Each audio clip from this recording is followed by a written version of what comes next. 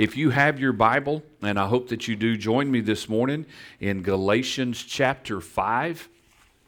We're going to look at the first 15 verses that are a part of Galatians chapter 5, and I did this intentionally.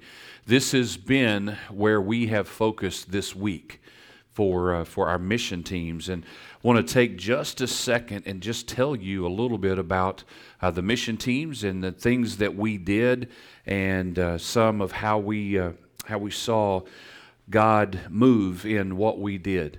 The first group came last weekend, and they were here with us during worship. It was a group of middle school students from Champion Forest over in Houston, and they were here the 11th through the 13th, and we spent last Saturday out in our city, mainly concentrated in downtown, and we went door to door for businesses and asked them what are things that we could do to help them and to bless them, and received a pretty warm welcome. Had an opportunity to do a lot of work in several different places, and then we spent Saturday afternoon just walking the whole area around town, many blocks, just picking up trash. And what the cool thing was with that, and for those middle school students especially, there were several people as they came by or we went by their house. They said, "What are you doing? And why are you doing that?" And so it just opened up the door for some great conversations with people just around that area, but just great conversations about why we would want to pick up trash and why we would say that we love our city. It's what God's called us to do, to serve. And that's the heart of who we are, is to serve people and to serve our city. So it fit everything about us as a church and about us as Christ followers just so very well. And then they went home Sunday afternoon, and Monday night, the group from Lubbock, the college group, arrived. And we spent Tuesday, Wednesday, and Thursday doing a whole lot of the same kind of work. We spent a lot of time right here at Spring Hill and did a lot of cleaning and landscaping and work for the staff here. And kind of one of the same things that kept coming up: why are you doing this? And it would just open the door to so many great conversations.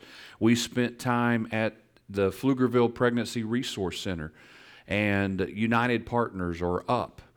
And pretty much all we did there was pick up limbs out of the yards.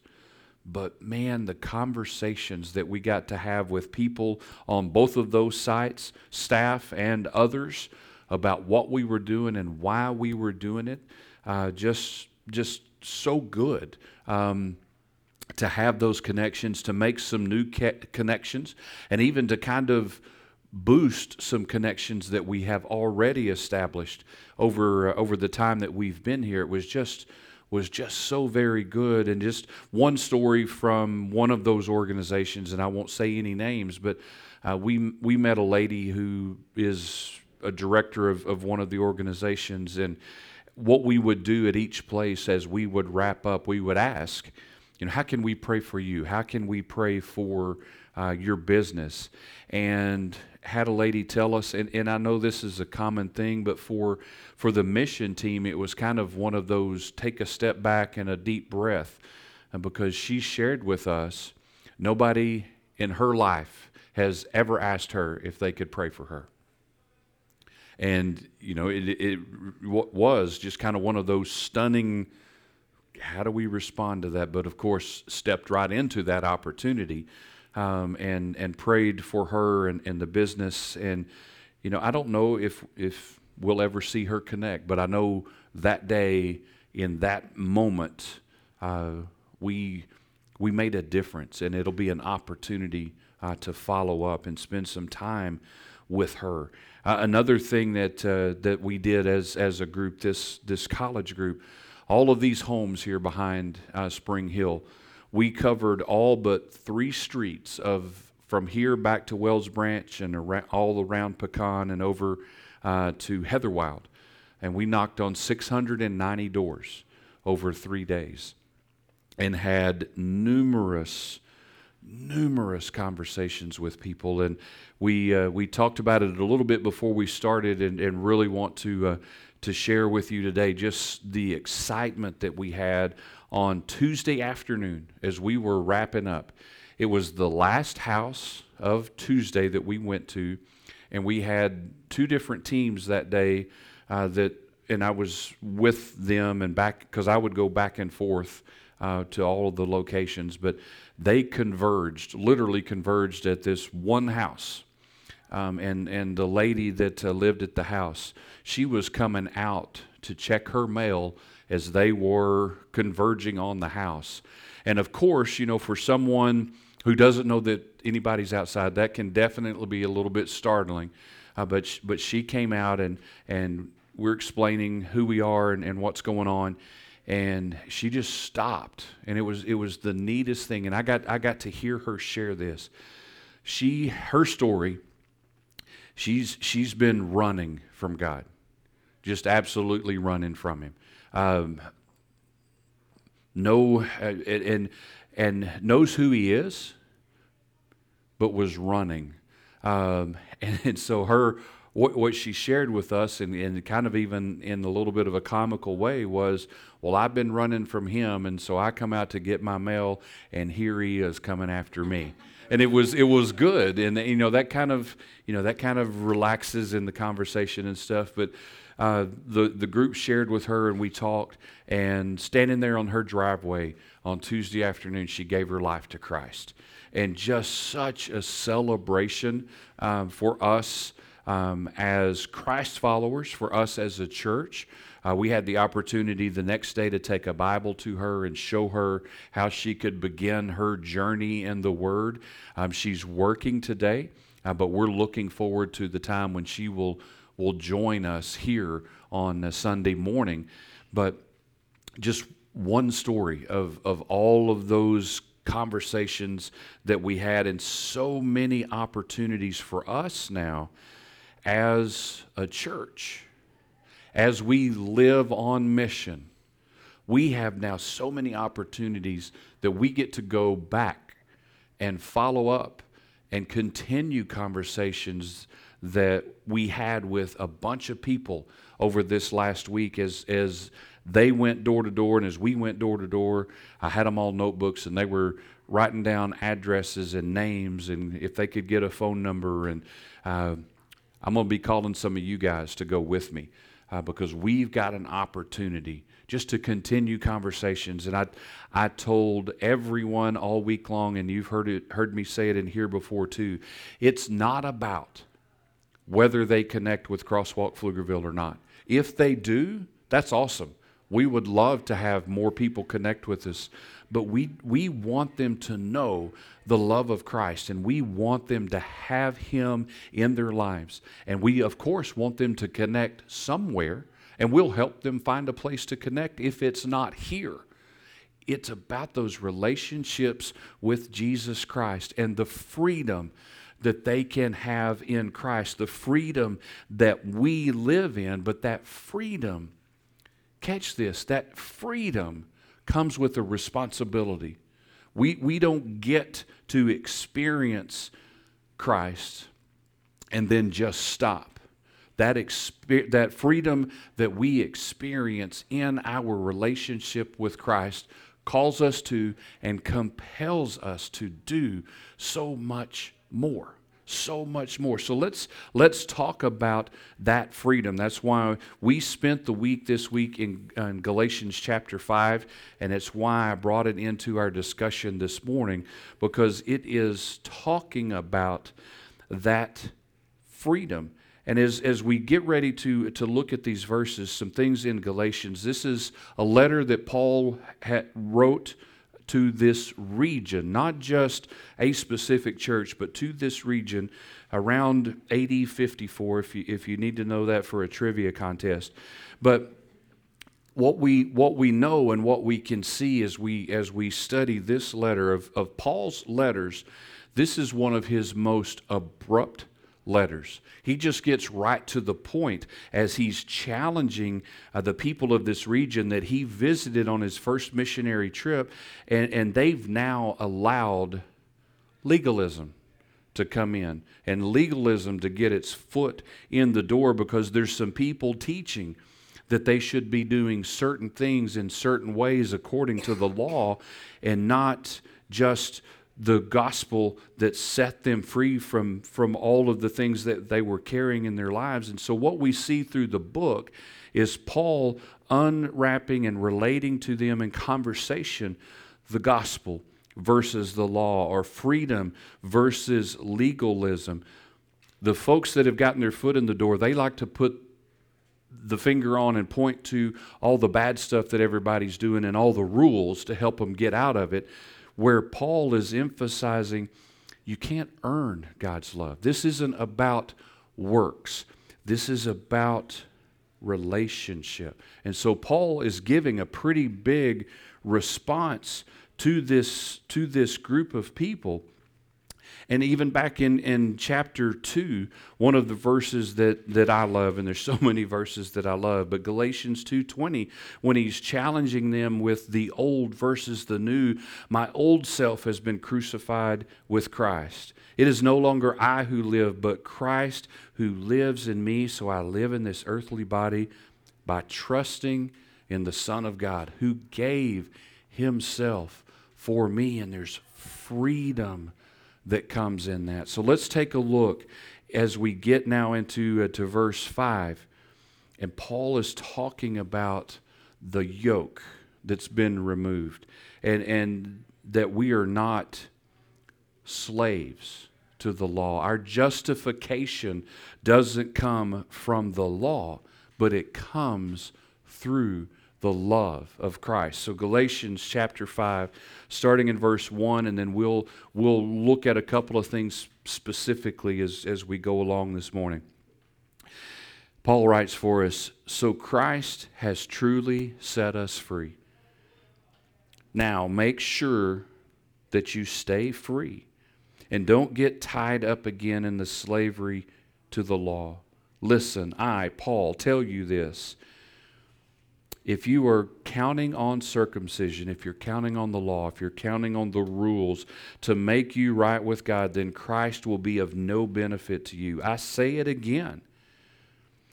If you're trying to find favor with God by being circumcised, you must obey every regulation in the whole law of Moses.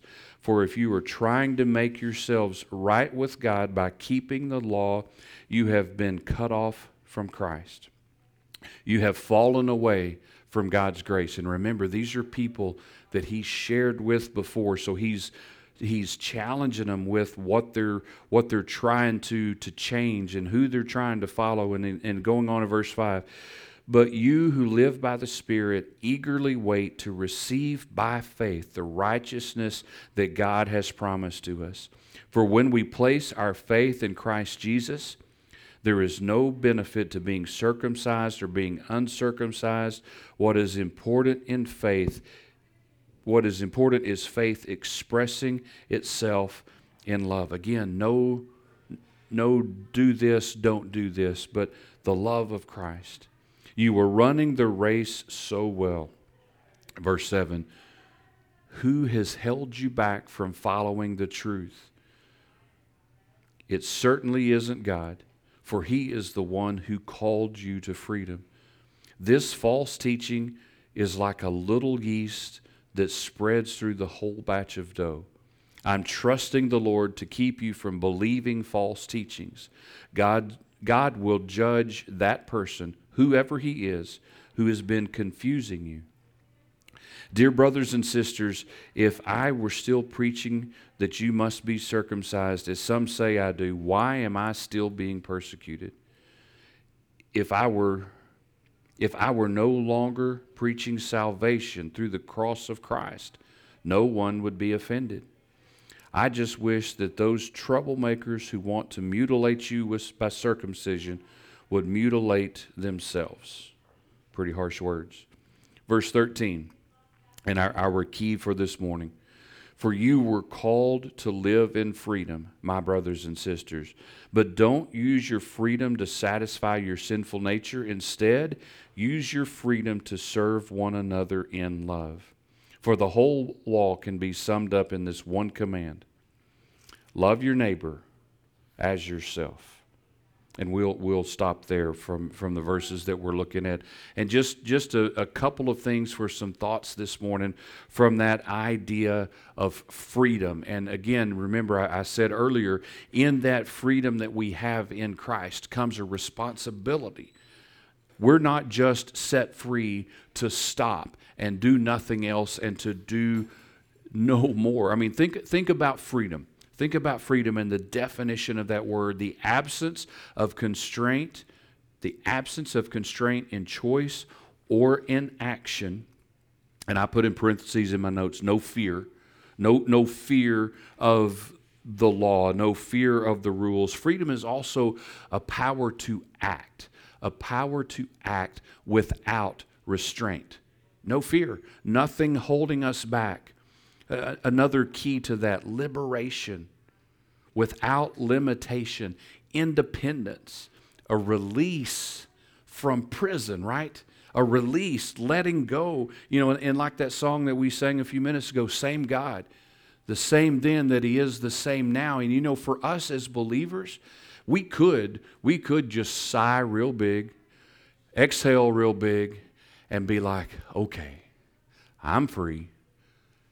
He's the same yesterday, today, and tomorrow, and I'm done. Whew. Right? That could be who we are and what we do. But I don't hate to tell you this. That's not who we are in our freedom. The freedom that we have in Christ, that's the point where the work begins. It's not the end of anything. That's where it begins. Think about people in our past, people in history who've experienced freedom, whatever that freedom is from. From oppression, from all the things that we know that we've studied through history. Think about the people that worked and fought for the freedom that they had. What did they do? Did they gain that freedom and then just quit? Okay, we're there. We'll stop. That's it. That's what we wanted, so we're done. No, not at all. If you'll go and you look, and you're smart people, you know this, and this isn't a history class, but if you look at history and you see in the hearts and the lives of those people, whoever those people are, those people groups that fought and gained their freedom, they didn't stop. They didn't stop. They had worked so hard to get to a point, and they wanted other people to know the same freedom. And they never quit. They never quit what they were doing. Now, catch this, because this is so very important, and it's what Paul is writing about in this letter, because I said something that's key to the thought process. People that have fought for their freedom have worked really hard to get it, and then they didn't stop. We're not working for our freedom. Paul is pointing this out. We're free from those burdens and from those restrictions, because you know, with the law, if we're trying to keep up with all of the law, we're going to quit. There's too many things, and it's similar in a lot of things we do in life. There's so many rules about what you can and what you can't do, and sometimes we just get to that point of wanting to quit. But in our freedom, a freedom that we didn't work for, a freedom that we don't deserve, Christ did everything for us, and in Him we are free. But just like those people that we're talking about, that freedom isn't the point where we stop. That freedom is where we extend that love to others, because He first loved us. We're no longer tied up. We're no longer restrained. We're no longer held back. It really should be that freedom that we have in Christ. It really should be for us a breath of fresh air, an energy that drives us to do what He's calling us to do. And I can tell you, with this group this week, it was so refreshing with them. this group, a group of believers, a group that understands what Christ has done for them in their lives. As we went door to door, there were some, and I won't point to any of them and say any of their names, because when I look at the picture, I remember the things that happened this week. But they were timid. They were worried. They didn't know how things were going to go. They knew what they had. They know what they have. They knew they wanted to share that with somebody, but they had never done it before. It just wasn't in their personality. And they would knock on a door, or they would engage someone walking down the street, and you could just see that anxiety and kind of that fear holding them back a little bit. But then they would engage in that conversation, and they would see that reaction, and so many that they got to pray for. And then the lady that accepted Christ, and it was like this new person, like this new energy, this new passion that they would have. And what was so exciting for me, a group of college students, they're going back home, and what we challenged them all week long, and what I got the opportunity to challenge literally every one of them individually, is you don't have to get in a van and go on a mission trip to share the freedom and the love of Christ with people around you. Go home and do the same thing. That's what we're called to do. We're called to live that freedom out loud. I know I say that so many times, to live it out loud. That's what we're called to do. And it was for them, it was like this whole new passion and this whole new insight. And my prayer for them will be that fire will stay ignited, that they won't go home, because it's one thing that we've experienced so many times with camps and other things. You hit that mountaintop. And when they left Friday morning, they were all on a mountaintop. They were ready to get it. But they're going to go home and face life at home. And I'm just hoping as they come back down, because they'll come back down a little bit, but to that new plateau, that for them that energy and that passion and that desire to share Christ with others stays ignited and stays a part of who they are. And I can tell you, for me, for Karen, this is kind of a new energy for us too. And I hope it is for you, and that's our prayer is for you. It gives you that new or renewed even energy and passion, because we're seeing Christ work.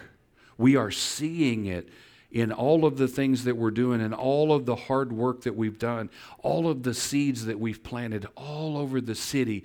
We're seeing God work.